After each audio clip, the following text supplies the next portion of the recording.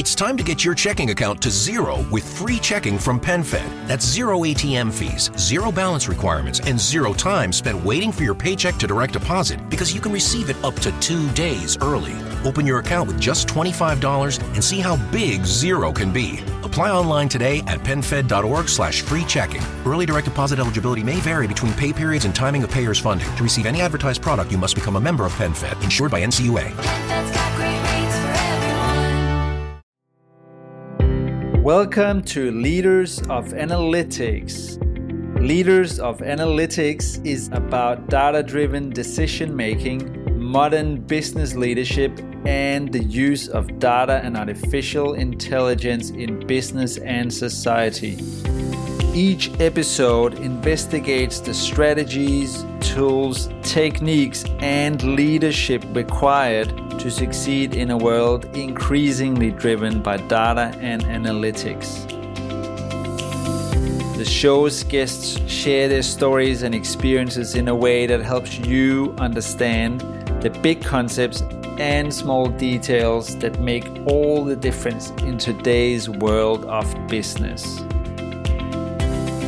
I am your host, Jonas Christensen, and I hope you enjoy listening to this episode of Leaders of Analytics.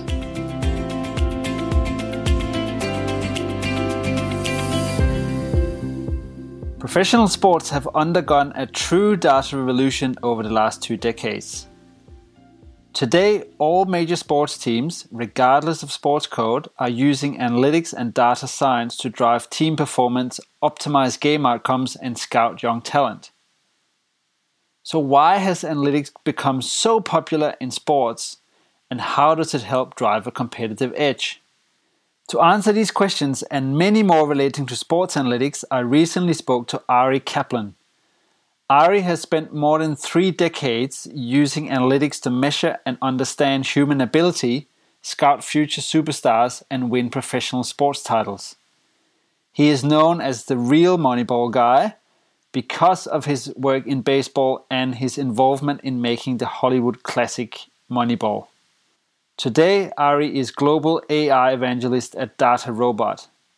Listen to this episode of Leaders of Analytics to learn how Ari became the Real Moneyball Guy, the analytics the Chicago Cubs used to break a 108-year drought by winning the World Series in 2016, the evolution of analytics and data science in sports, what the business world can learn from sports in terms of using analytics to gain a competitive edge, where sports analytics is going in the future, and much more.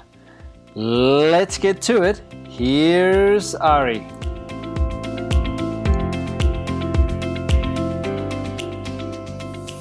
Ari Kaplan, welcome to Leaders of Analytics. It is so good to have you on the show. And you and I, we met probably 2 or 3 months ago in person. And since then, we've been dying to get this recording done because there is so much to talk about in this world of analytics in sports that we're going to talk about today. Welcome to the show and really happy to have you here today. Yeah, and so nice to be here. It was great to have met you. Going to Melbourne, I hadn't been there in like 25 years. And there was so much funness. I was there with DataRobot and McLaren for the Grand Prix. Daniel Ricciardo, one of the drivers, that's kind of his home country. But from there was a lot going on in terms of analytics, data science. There's a nice conference. It was a pleasure to meet you there. I also wanted to thank everyone who's listening to the podcast. Appreciate your time. Brilliant. Thank you for those kind words, Ari. We are in love with our city here in Melbourne, and I'm glad you got to go to the Grand Prix because that is a really special event and time of the year in the city. So let's get to you, Ari. Could you tell us a bit about yourself, your career background, and what you do? Sure. So I've had the privilege to work in what you might call now artificial intelligence, but really everything data analytics for 34 years. The last 3 plus I've been at DataRobot, which is really fascinating. My role is Global AI Evangelist. So talking around the world with different companies of what they're doing, what their challenges are, what the potential is. Also host my own podcast, which is kind of futuristic looking. So I just love talking to different people. I went to Caltech which is the California Institute of Technology. They made that TV show Big Bang Theory based on it. But, speaking of geeks and in a good way. Are you one of the original guys from the show, are you? It seems like uncannily all my friends were portrayed in the show. I think it's just a coincidence, but you have the spectrum of personalities, but I feel like that was a lot of my life, but super fun. There's another movie, Real Genius, with Val Kilmer. If you haven't seen it, huge inspiration in my life, but it's all about learning, but like pranks and being creative. So like 3 a.m, people are teaching you to count cards or pick a lock in a safe or superconducting heterodyne detectors, all sorts of fun stuff. And they run Jet Propulsion Lab, which just this week, not fully JPL, but the Webb telescope coming out with like look into the distant past of galaxies. So all the time humanity is learning about the universe, and I try to learn something new every day myself still. Yeah, good on you. Very fascinating. And a long career in data science or analytics, 34 years before it was even a discipline, I'd say. Yeah. So I just started with the DataRobot last 3 years. That's kind of what I've been doing. But most of my career has been in sports analytics. So at Caltech, I came up with better ways to evaluate player performance, like sports player performance, realizing that some of it could be luck, some of it, the numbers are ascribed to how others perform and not how the individual performs. And instead of just complaining about it that everyone did, came up with my own system. So to this day, anytime you see the letter X for expected, like expected goals or expected wins, it's kind of the paradigm I set. But then, just had to keep reinventing myself every 3 or 4 years. It's kind of another theme of my life is like once you're onto something that has value, a lot of people and companies either copy or duplicate or see the value and do it themselves. And you could stay with that and have like a steady life. But my personality is I don't like being in the space that is kind of mature. I like being in practical, but what's the next thing? So that's one thing I had to reinvent myself every few years. And now in sports, really in every industry, but certainly in sports, it's how do you progress using artificial intelligence to complement what humans are doing on the field, off the field.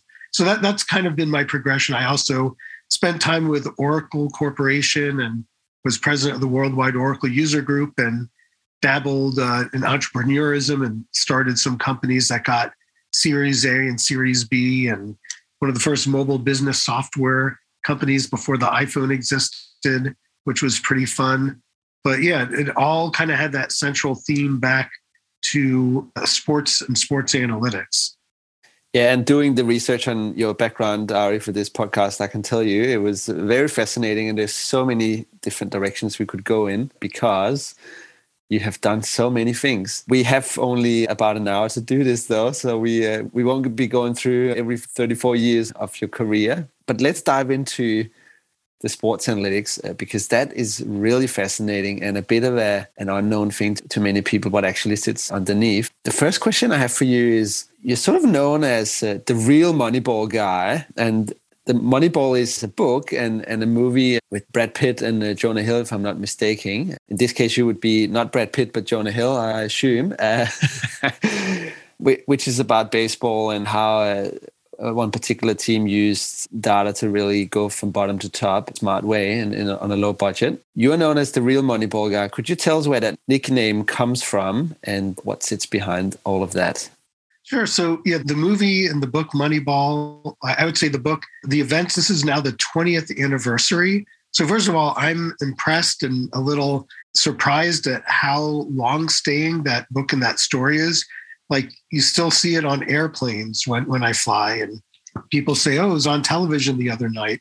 So it's remarkable of all the tons of great movies that have been produced that seems to resonate. And it resonates people trying to change an old way of doing something, in this case, sports, and using data, using quote unquote smarts to try to improve. And then, it's a combination of that and then cultural resistance to change, which really, I think everyone can relate to in one way or another. Sometimes when you try to be progressive or successful one way or another, there are people that are resistant to change. And it's been like that, like all the time, every single industry.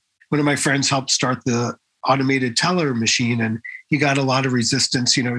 People want to go to the bank. They want to deal with humans. And he's like, at midnight, the banks are closed, and then with mobile software, I would talk with public companies and they would tell me, Ari, we will never check our email from a mobile device. We'll always wait until we get home. And I'm like, you're going to be checking email, while you're waiting in line at the grocery store. And they just couldn't believe it. And so those are reasons why Moneyball kind of resonated. I started out back in the 1980s, just as a teenager, doing like what you would call analytics.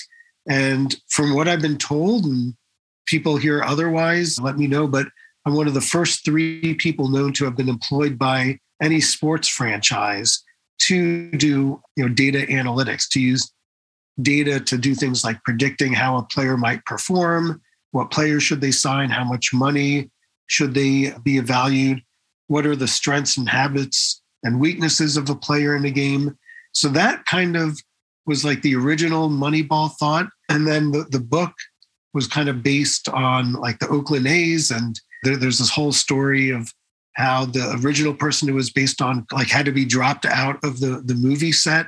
So the producer had heard of me and, had contacted me to see what it's like to be an analyst / data scientist in the world of sports. So no idea how that movie would change my life. It's still pretty wild having been in it. The people that are in the movie, the real life folks, like I've worked with in real life, and I just view it as kind of normal. It's almost like if your kid was in a movie and it's just like your normal life. So I kind of find that fascinating, but I'm glad that it inspires people with that storyline. And I hope it continues to inspire. One of the phrases, adapt or die, might be a bit harsh, but that's kind of what the world is like now. The world's changing so quickly that businesses have to change their understanding of their data faster and faster to, some cases survive, but, certainly to be more profitable or to be more relevant to your customers.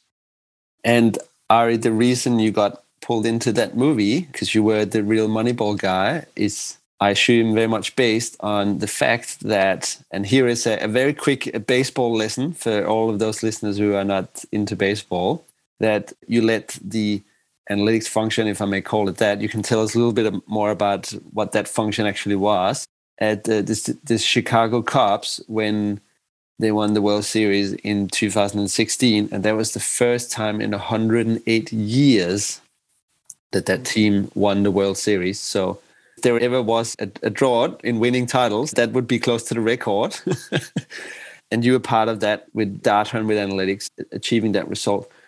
Could you tell us about how you were using data at that time to become the real Moneyball team? Yeah, so first of all, 108 years, I believe, is the biggest drought, like lack of championship for any sport in the world. If not, let me know. That's what I've been told. And then 108 years, coincidentally, is the number of seams or like number of stitches in the baseball. So that's kind of a cool symbolism there.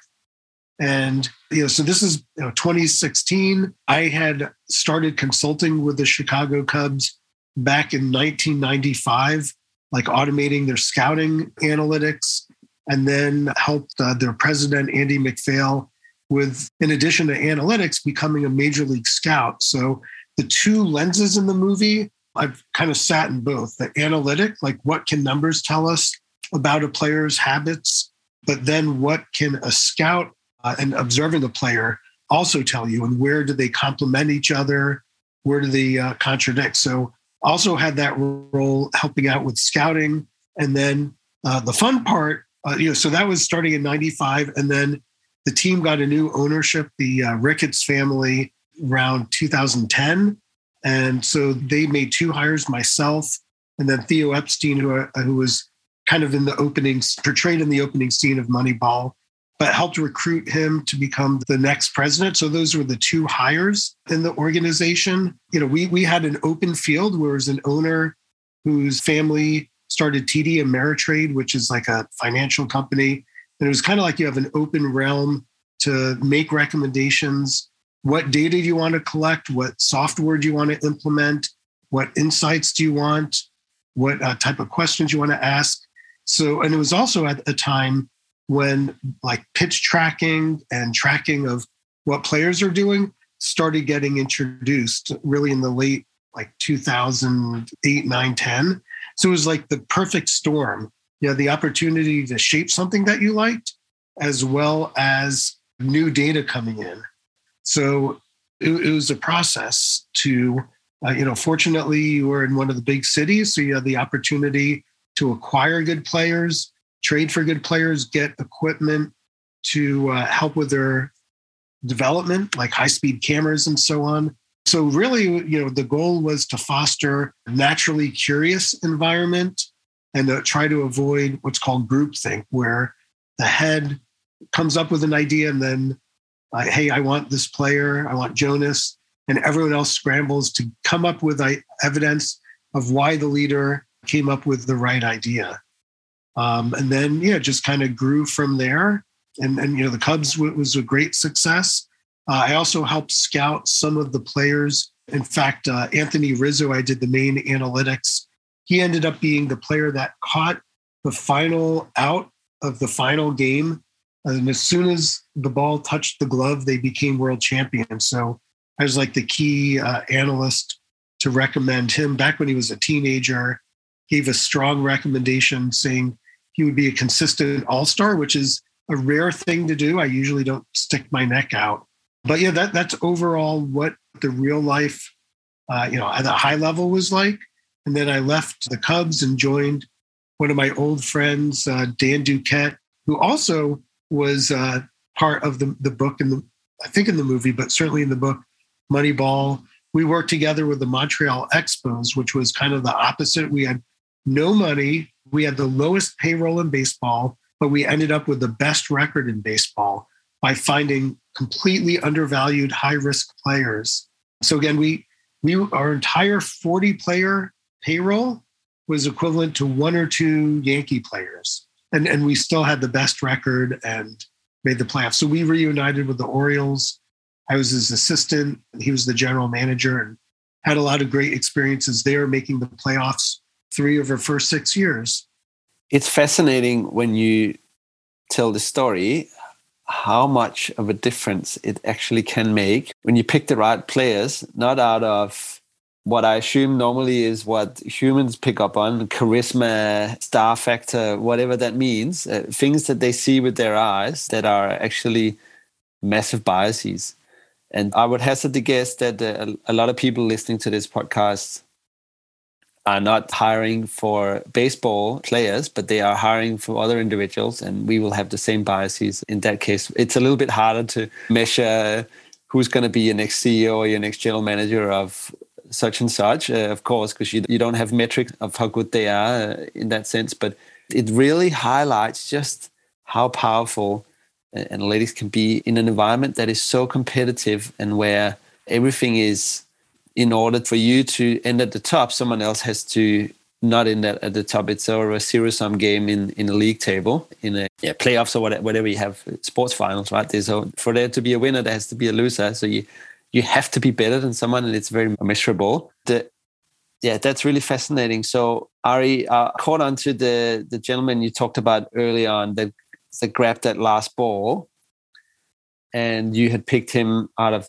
the crowd of thousands many, many years before that. You probably don't want to reveal your full strategy here on the show of how you pick the best players, but what are the sort of things that you look at and you can see in someone like that who is a teenager, who is maybe 10 years away from that and not physically developed, or the mindset and all those things still not there, but you can see that they're going to be that person?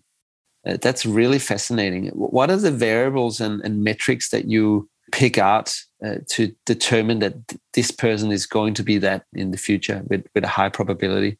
Yeah, so great question. And that's kind of the key to like every industry is at the point that you're making a decision, like what variables or what criteria at that point kind of are indications for future success. Could be your marketing program. What market, what price do you want to set something? It could be what's our demand forecasting for manufacturing some product on a store by store basis. But looking backwards in time, it's, the answer is right there. But at that moment, especially when you're dealing with a teenager, you have to fast forward. What will they be like when they're 30 years old and how might they perform? So, at a high level, you started talking about biases. You want to do analytics that are as little biased as possible. So like one bias could be like if you've ever heard of auditions or you've ever done a job interview, the first person has an advantage. People come and they go, wow, Jonas was amazing. I'm not going to really select anyone else. He's our candidate. Or like the last person or second to last. And most of the people in between, it's just human nature. So there's recency bias. There's bias where if like a player or a person were to keep calling you, like persistence or confidence pays off, but that isn't necessarily evaluation. So there's a saying that you select players, you pay for players based on future performance, not in the past. So Anthony Rizzo was one famous one. Another was Hunter Pence, who was a minor leaguer, half the scouts. He's a skinny guy, not very athletic looking. So half the scouts said, believe me, he's amazing. We should recruit him. And the other half said, no way, he doesn't have the body of a player and he's not going to develop. So of course the owner looks at me and says, Ari, you're the deciding vote. And my answer sound like a lawyer or a real estate agent, but it depends. Let me do the research and get back, since this is such an important decision. And I spent like 40 hours in a week researching everything I could. So back to like your criteria, and every player is a little bit different, but with like, for example, Hunter Pence and Anthony Rizzo, those two examples, it was, when you're very young and you're successful, it's about how do you adjust as a player. In baseball, in cricket, and other sports, it's so competitive that people are going to find your weakness and attack your weakness. And if you can't adjust as a human, you're not going to last very long, unless you're like so incredibly skilled that your strength is overcoming any attack that they have. So I look at, for example, every time they face the same opponent, who is getting better, the opponent or those players? And how does that compare to their peers? So both of them were incredibly adaptable. They would adapt their swing based on, learning. They would listen to their coaches to make adoptions. And then other players that I wouldn't recommend that weren't making adjustments, sometimes they would get called anyway, but after 1 or 2 years, they'd have success, but then just fail out of baseball altogether. So those are some things. But then in terms of data science, one of the magic and beauty of data science is you can try all different things. What color eyes does the player have? And artificial intelligence will probably say, you know what? The eye color has no bearing on how successful they are. Then you have a hunch, hey, did they grow up in a sunny state or a northern state where it's cold a lot? And the data will reveal that overall, people that grow up in sunny states do better. And then you can try to understand, hey, that's since they had more access to practice all winter compared to others. So that's the beauty of data science is you put in as many factors as you can collect, features, variables, whatever you want to call it, and AI will help determine which factors are most indicative. So that's kind of what I would do with these players is put in as much information as I could, look to see what other players did throughout history, and then see at the point you're making that decision, they're 17 years old, what characteristics that you can collect are indications that they'll have success in the future. And then above and beyond that, you do have to look at the player as a human. One of my biggest mentors was a guy, Jerry Krause, who's most known for being Michael Jordan's boss and Scottie Pippen and Dennis Rodman in the NBA. So he lived in Chicago. We went to hundreds upon hundreds of games together and dinners.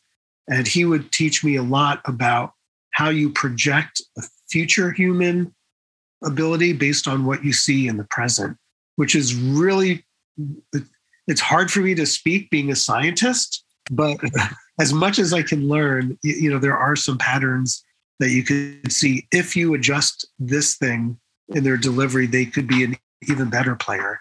So yeah, those are some of the techniques that I've used. And that would be something that could be universally applied outside sports as well, I assume, as in the ability to pull levers in human ability and adaptability. Because some of the keywords I picked up on that you're talking about are the individual's ability to be molded over time is really key, which is another way of saying that they're adaptable to their environment and the stimulus that comes in.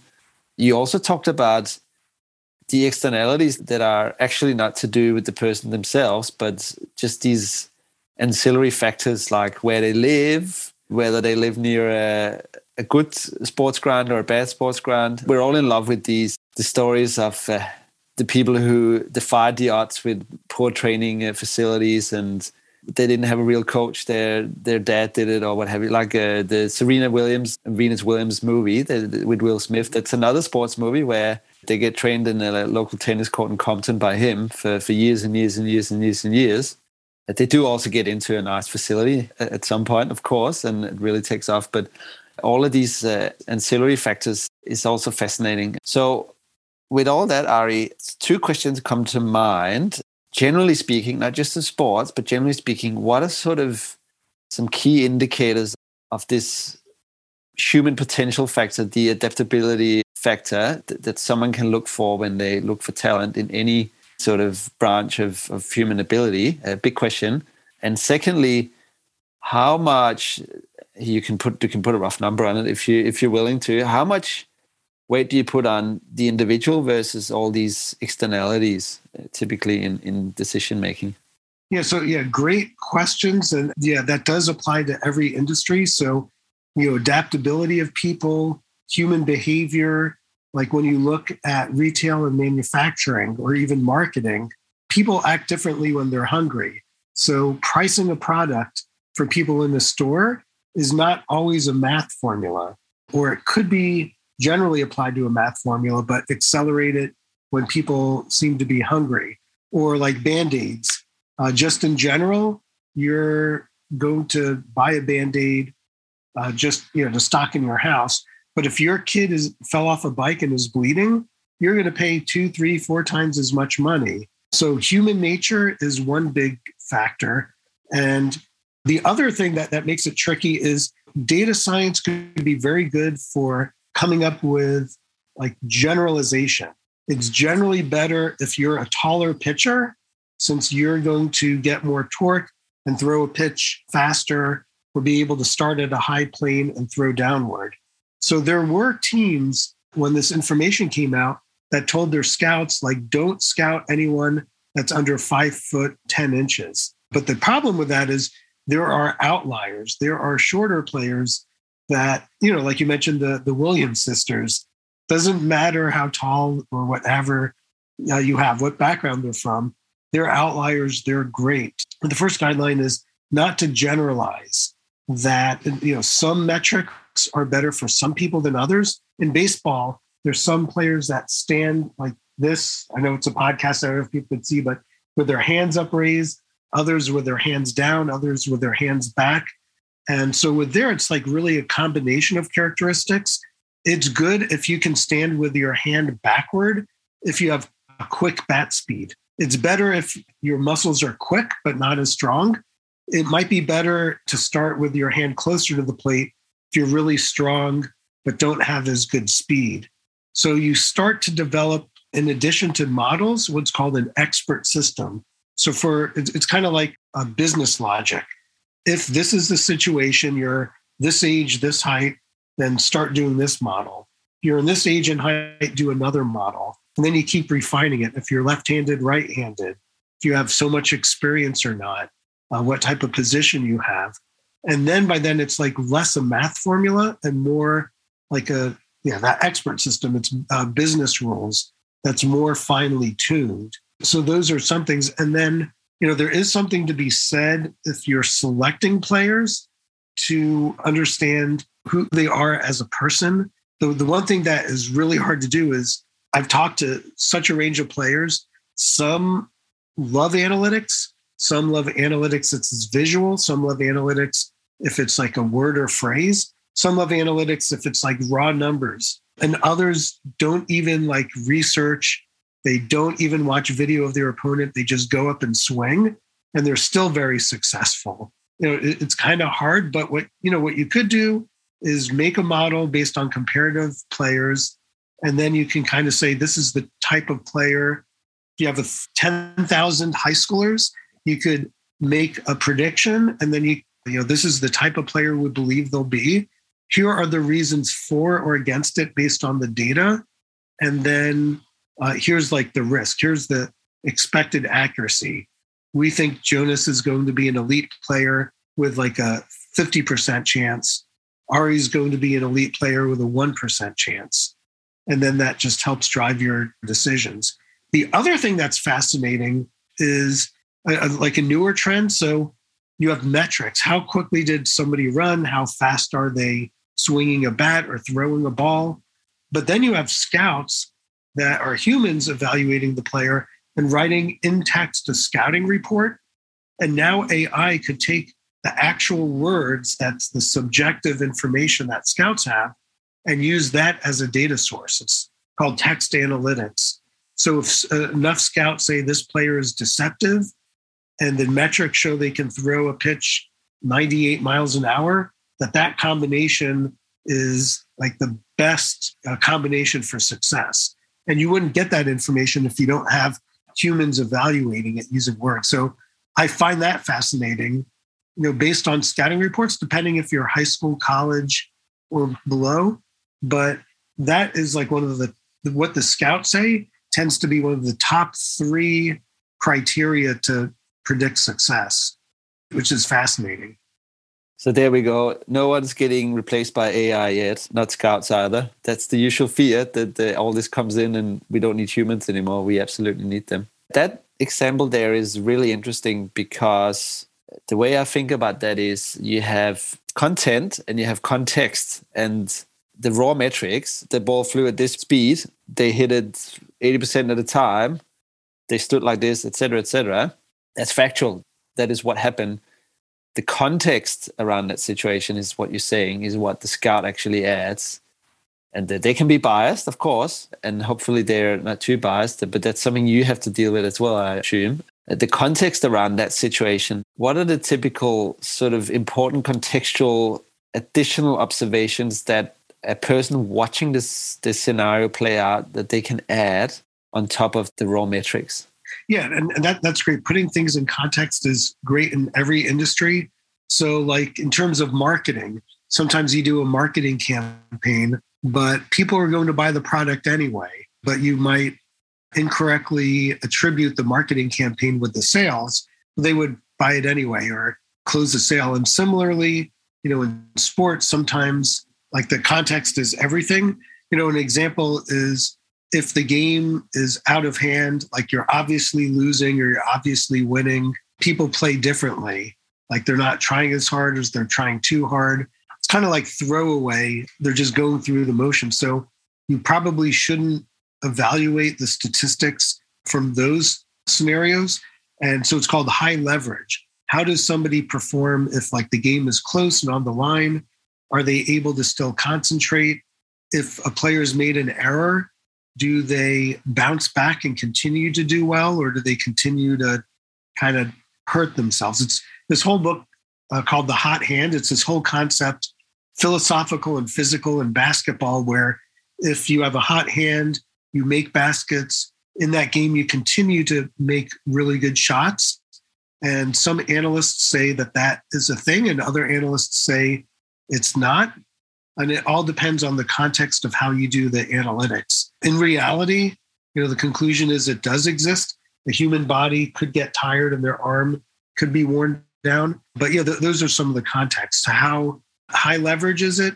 Sometimes there's the scientific, with light as a particle or a wave, and it depends how you observe it. Sometimes players know they're being watched by a scout, and so they perform differently. Like what you said, it could be showy. They could dive for a ball even though they didn't have to, and they catch it and they pump their fists knowing they're being watched by scouts. So you want to just be unbiased and see what are their skills compared to what a typical player would do in that situation.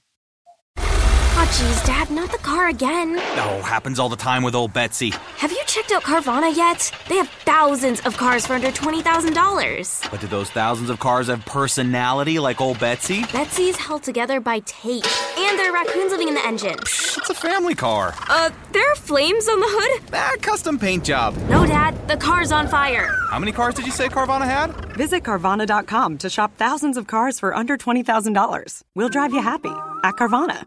Yeah, really, really interesting and fascinating. So, Ari, I actually want to just take a step back a bit because we've gone into detail here, which is wonderful. And I think it would actually be helpful for listeners to get a bit of a history lesson because you've been in this industry for 34 years and you talked a little bit about the technological evolution that's enabled a lot of this stuff over time. Could you talk us through what types of analytics you could do in the beginning to now and sort of the technology that's come along and the data that's come along and the maturity of that space? Because you see now so much data. When you're watching sports on TV, you see all this stuff getting shown to you, which shows you that a lot of stuff's getting measured. There's even more than that, of course. But also the proliferation now of almost every professional sports team having a head of analytics or data science or whatever they call it. It's so common now. So this must really be something that's driving a competitive edge for a lot of teams. Could you tell us about that evolution over the last 3-4 decades? Yeah, so it's remarkable. I don't feel that old, but been in it over a third of a century. And when I started in the 80s, there's no internet. People really didn't have emails. It existed, but most people didn't. But the sports data was what you call box scores. It was basically what was printed in the newspaper. It's kind of a summary of what events each player did, like one line, couple data points. So I would have to go to the library and look up things on microfilm and put it into a database I created to find information. So there was like within a game what happened. And then sometimes it would be the sequence of how things happened that would help me explain the information better. So this is like the late 80s to early 90s. It was just event information, one row or one record per player per game. And that's kind of where things stood. I had worked for Oracle. I'd worked with the teams.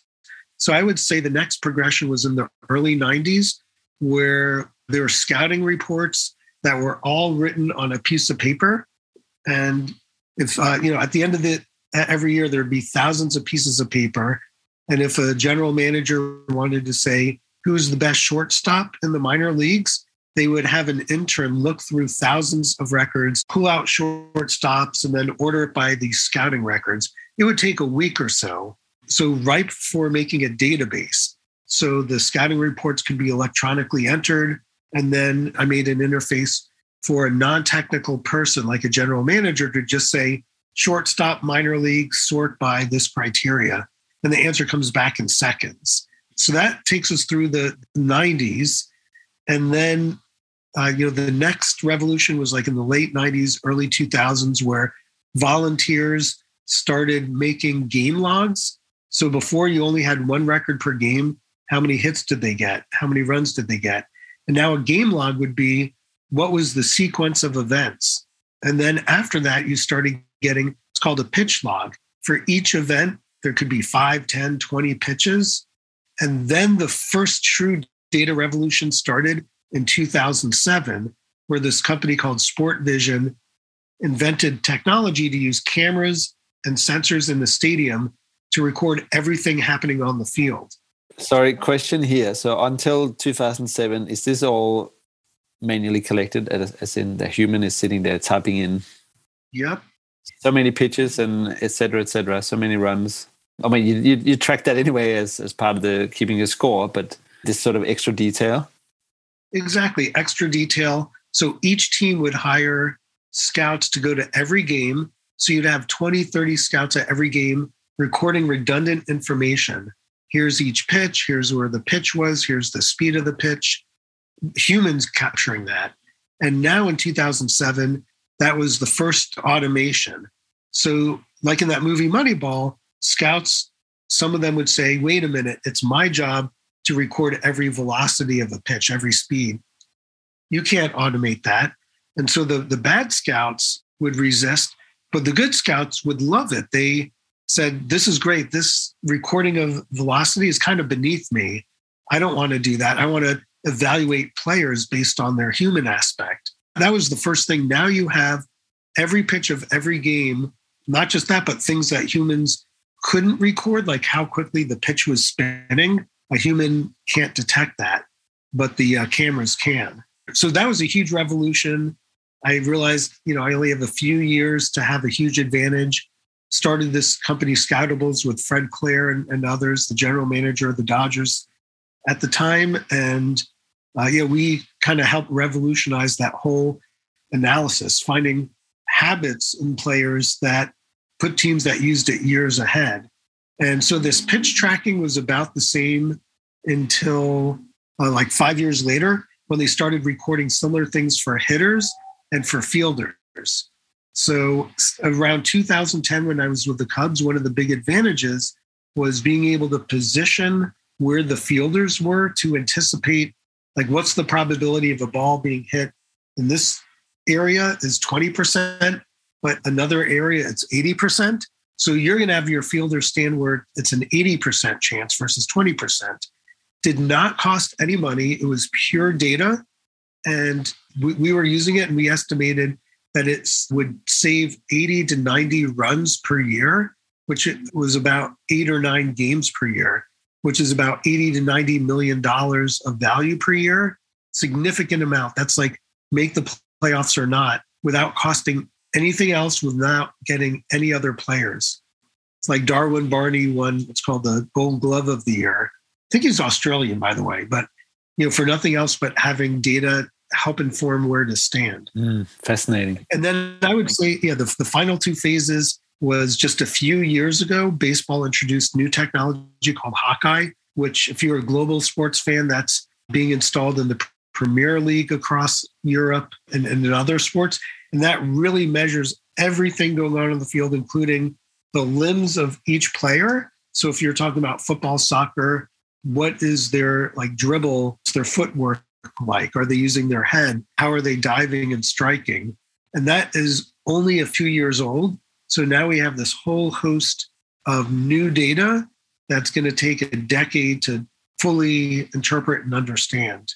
So that's where we are now, using AI and cameras to interpret where limbs are on the field, and how can you better make a performance, a faster pitch, faster throw, a faster kick.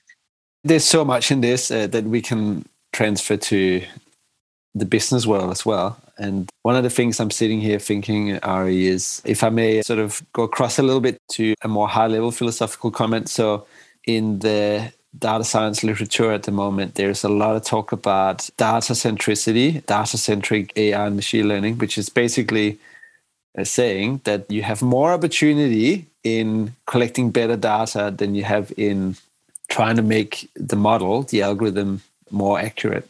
And when I hear you talk about this, the evolution and revolution of this is really happening when you start collecting some really incredible, accurate, precise, but also very particular, very insightful types of data, like the spin of the ball and those sorts of things, how limbs move. It's a completely different metrification, if that's a word, of human behavior that just opens up the door to such a different fundamental understanding of how we work as individuals and how we fit into a larger group, which is actually quite complex. Humans aren't, we think we're smart at that stuff, but we're actually probably not wired to look at 10, 15 people times 2 running around in one big mix and picking out exactly what's going on.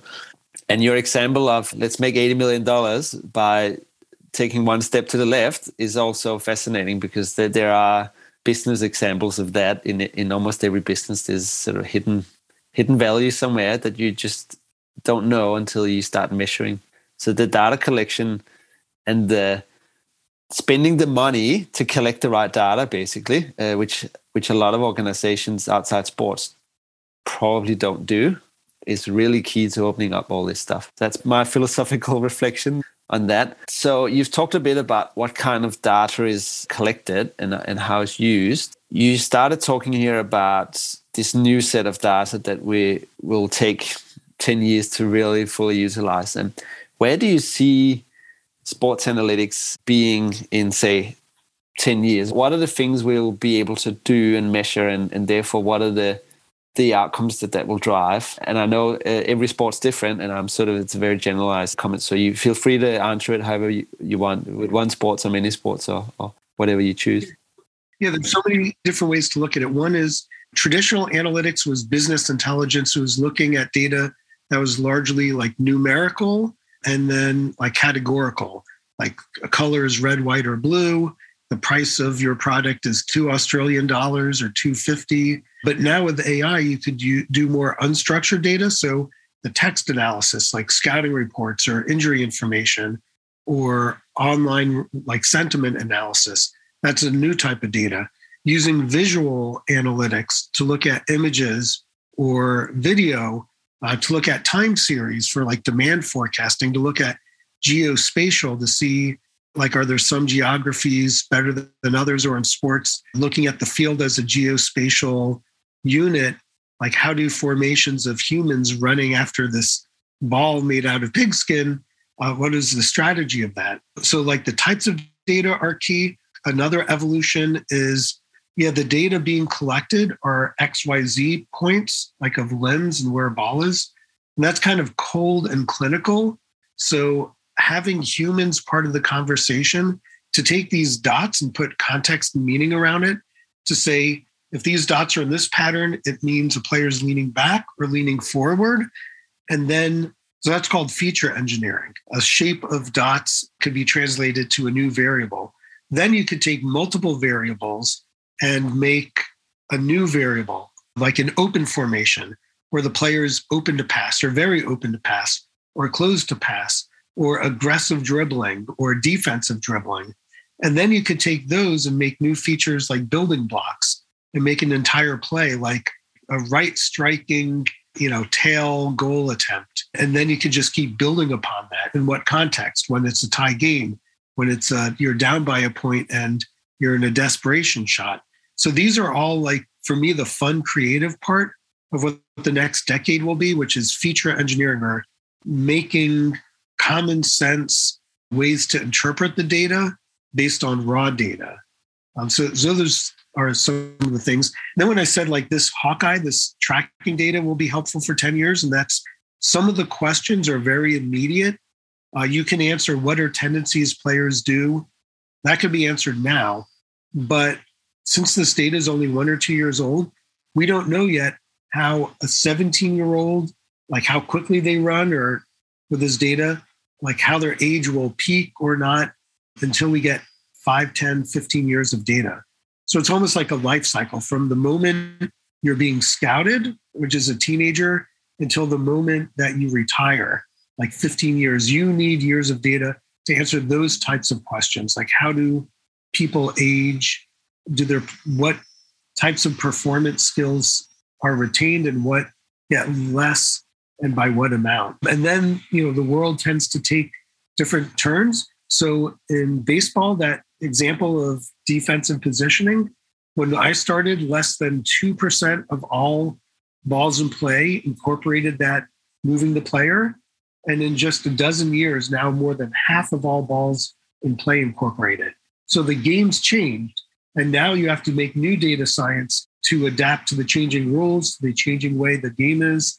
In basketball, the game has totally changed from 2-point shots, where you're right next to the basket, to 3-point shots. So these models are going to have to change again and again. The rules are going to change. And then who knows, there might be more types of data that could be collected that we're not even thinking about yet. Yeah, the 2 to 3 point shot element of basketball was actually, I think I've read about that somewhere. That was a data analysis, data science sort of led outcome, that there is some probabilistic relationship between taking more 3 shots and versus 2. Is getting the game outcome is more likely to be in your favor if you have more of those with the right shooters, of course. Is that right? 100%. And, it's all within context. Some players like Shaquille O'Neal, his best strategy is stand under the basket, pass it to him, and he just slams it in. But for most players, that is the case. So the whole game has changed to like either a 3-point shot game, or they run and charge the net and do a layup right under the net. And so that totally changed the way players perform in high school and college, knowing that they have to improve their 3-point shot. And others even talk of possibly making an extra layer. So there's now a 4-point shot range. It hasn't happened yet, but that's how much the game has changed, that they may even change the rules so dramatically like that. Wow. Yeah, that is fascinating, because the selection criteria becomes different, and a lot of variables that might have mattered in the past, I can imagine, will become less important. I'm here picking at something that I don't know at all is a driver, but I would imagine it is. Someone like Shaquille O'Neal, very tall guy, even for basketball. So if he's close to the basket, then he can sort of put it in. It probably matters a lot more than the guy who's a little bit shorter, but can get it in from far away. So that's the height advantage becomes very different in that scenario, as an example. Fascinating, Ari, all this stuff. There is so much stuff here. We could keep going on different sports and different lenses to all this. And it is fascinating, in part because it is measuring humans and their ability, but also because it is actually so much more advanced than almost any other field of analytics, because of this proliferation of high quality data. That's in my opinion, at least, that's the reason, in part. There's also lots of money involved in gaining that extra inch of performance that makes all the difference. Whether you win by 10 points or 1 point, the outcome's the same in essence. So that the competitive edge is really important. Hi there, dear listener. I just want to quickly let you know that I have recently published a book with 6 other authors called Demystifying AI for the Enterprise, a playbook for digital transformation. If you'd like to learn more about the book, then head over to www.leadersofanalytics.com/AI. Now back to the show. And on that, I'm interested in your viewpoint on what can the business world learn from the sports world in terms of using analytics, data science to get a competitive edge? Well, there's so many things that could be learned to operate better, to serve customers better, and then ultimately to get a competitive edge. And at the highest level, it's cultural. Like, a lot of companies have been around 100 years, kind of like in Moneyball. Everyone's like, we've been doing it this way forever. Why change? And a lot of businesses have that mentality. And I'm not advocating change just since it's cool and different to use AI. Like, you should really only change if the new way is better than what you're doing in the past. So just want to make that clear. But AI can help you determine, here's an insight. If you do AI with transparency, you could explain, here's a recommendation. Stop selling your product in Walmart. And if you tell that to a retailer or a manufacturer, they may say, I'm not going to change my strategy just since a model told me. But if there's transparency to say, here's the 10 reasons why we recommend it, the smaller shop has the same volume for more profit, and it's in the general same neighborhood, then they might make the switch and make more profit. Similar in baseball or sports, if a model says we recommend signing Michael Jordan, or like another player, the general manager won't just take it and sign the player. They'll ask, what are the reasons for or against it? So transparency and being able to interpret and understand what data science models are really translates to every single industry. I know myself, I'm very data intensive, but even so, I'm not going to change what I'm doing unless there's like some good evidence, like in a model. Like, if a model tells me to change the price of DataRobot software, Probably not going to unless I could see the data to back it up. So transparency is a good one, understanding where humans and automation augment or help each other out. So what can human evaluation tell you versus data evaluation, and how do they collaborate together? So probably like the best explanation is when you make a data science initiative is to have the data scientists and the business people constantly talk and communicate. People that know the data and people that know the business combined with the data scientists who can kind of help the magic, help make it happen or become a reality. So, like in that retail example, if the model says stop selling in Walmart, but the business people say, wait a minute, we have a 5-year contract with Walmart. We can't stop selling there. That's something that may not be in the model. Another example in sports, I once had somebody work for me that recommended the team sign a player. And it turned out that that player was injured. They broke their leg. They were out for a year. And luckily I caught it, since if you recommend to sign a player with a broken leg, that's not the best recommendation. And the data scientists just didn't think to check, like add injury information as part of the model. And so that, things like that, you really need to have that collaboration of business people, data people, and data scientists. There's probably 100 other points from sports world that translate to business. There's the technical, there's the other question is like analysis by paralysis, and that there's the saying that no model is perfect, but some are more useful than others or better than others. So at some point, you have to decide this model is good enough. It's 90% accurate. I'm just going to run with it. Or other cases, you're launching a spaceship. It has to be close to 100% accurate. Will the spaceship get into orbit or not? So at some point, you also have to decide when is it good enough. And then I guess the final advice for now, we can keep going, is to understand what's called data drift. And that in the real world, things are changing. The interest rates are fluctuating. Prices of commodities and oil and gas are changing. Supply chains being disrupted. The economy of what people could spend are changing.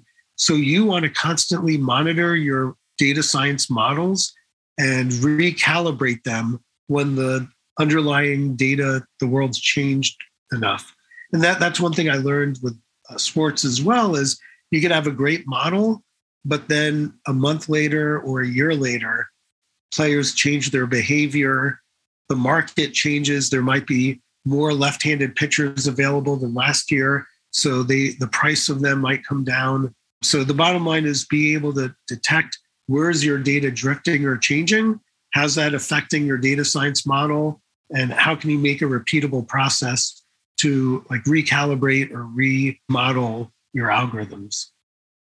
There is a lot for the business world to learn here, and they're all the same problems in a different version, really. And I think that what I take away, Ari, is two things that really are often showstoppers for a lot of businesses that the sports world has overcome in many cases, which is quality of data. I already talked about that at length, but also the culture around experimentation and wanting to use these insights and trusting them. That is one of the biggest challenges that many businesses have, this cultural change around this stuff being actually a silver bullet in many cases, and being able and willing to play around with that and experiment and see how it works. Are we almost at the end? I've got 3 questions left for you. 2 are short, one's as long as you want to make the answer, because if you are a follower of Ari on LinkedIn, which I am, you will see that he has been traveling the world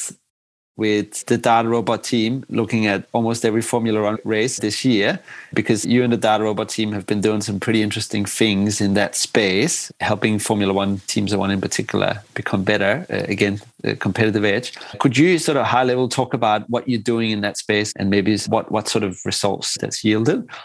Yeah, absolutely. So working with McLaren, which is one of the better respected Formula One teams, been doing that almost a year now. It's been incredibly exciting getting to travel around the world.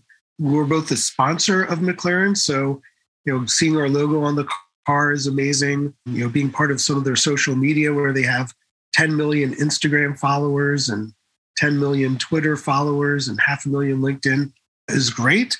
But the other fun thing is that they leverage DataRobot, and I'm one of the folks, helping them with, for example, race strategy. When do you change your tires in pit, which is like the key point to the race? What is the weather going to be, like the surface temperature of the track, the air temperature of the track, to like a 5-minute increment? And, as long as you're better than what the weather station is, and we have been, that gives better insights. So I'll quote Ed Green, who I don't like to come up with my own metrics. I'd rather have them, but said, like, in a recent race, it helped the team stay out on the track 3 additional laps on the same tires, which is a huge difference. And they ended up, getting what you call points, which helped them tremendously. So being better able to predict things like that in the race strategy has been tremendous. I've loved, like in Silverstone in England the other week, before the race, getting into their motor trailer and going to their technology center, which is this huge futuristic building in Woking, England, where they have dozens of people every race day, like NASA spaceships. Like, they're in this control room, one person for just the front left tire, another for like the rear aerodynamics.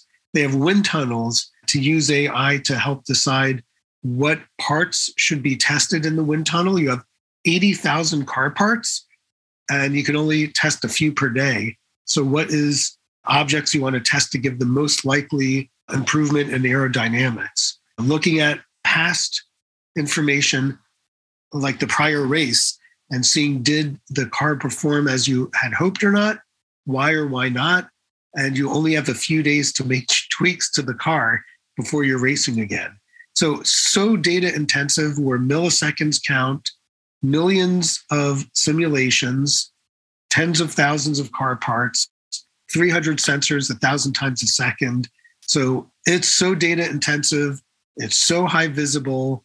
You have just from that TV show Drive to Survive on Netflix, they gained 73 million fans over the last couple of years. So high stakes, high visibility, and with that, great people to work with at McLaren. Very fascinating. And in that sport, literally every second counts. So any millisecond you can gain is a big difference, isn't it? Yeah. I do also recommend that everyone watches that Drive to Survive. It's a fascinating behind the scenes of Formula One, which shows some of this complexity that's being put together. Ari, last 2 questions for you. So the first one is one that I always ask people on the show, which is to pay it forward. I want to know from you, who would you like to see as the next guest on Leaders of Analytics, and why?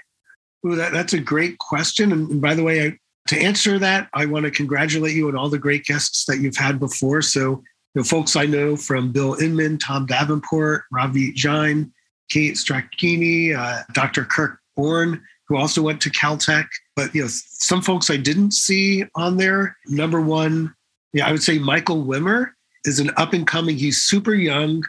I don't know if he's like 13 or 14, but like super creative, has helped NASA, big Formula One fan. But he is like a child prodigy. That's the next generation. I always want to hear from the next generation. Hannah Fry out in London. She's done like tech talk of like the mathematics of love, kind of a fascinating, popular data personality. Michael Kanan, who wrote this book, T-AI, which is kind of a futuristic, like, what is the end of civilization? Are we going to survive as humans with, the clocks ticking on the negative and positive? And then probably Ikechi Okovankwo, who is with Mindshare. I just recently spoke with him, but it's kind of the similar subjects, but more on marketing analytics, of similar subject of how humans behave to advertisements, how they resonate to personalities, and hyper customized marketing. So probably, those 4 would be good to start with. Fantastic recommendations. And everyone on that list will be getting an email from me very shortly. Thank you for that, Ari. Lastly, where can people find out more about you and get a hold of your content? Sure. So from the content, I am a co-host of what's called More Intelligent Tomorrow podcast. So that's moreintelligent.ai is the website. It's tangentially related with DataRobot. It has like a lot of thought pieces, but good podcast as well to complement leaders of analytics. I also love connecting through LinkedIn. So like what Jonas was saying, if you want to follow along, especially World Travels and McLaren, and then I have all sorts of weird insights that pop into my brain. So if you want to follow along what my line of thinking is on LinkedIn, ARI is how you spell my first name, and KAPLAN is how you spell my last name. That's a great way to follow me there. Or connect and message me. Love connecting with people too. Listeners, do take up that opportunity because you won't regret it. Ari is a very fascinating person with lots going on. Ari Kaplan, thank you so much for being on Leaders of Analytics today. Really appreciate you sharing the knowledge with the world and our audience here and everything you've done for the data and analytics community over the years. There's much more than we've covered in this show, actually, that we haven't even scratched the surface of that you've contributed. And thank you for also making sports more interesting over the last 34 years. All the best and enjoy the rest of your fascinating career in sports analytics. Well, thank you for having me. Thank you to the audience for listening, and hope I can enjoy the wonderful cultural and food scene in Melbourne and see you in person again.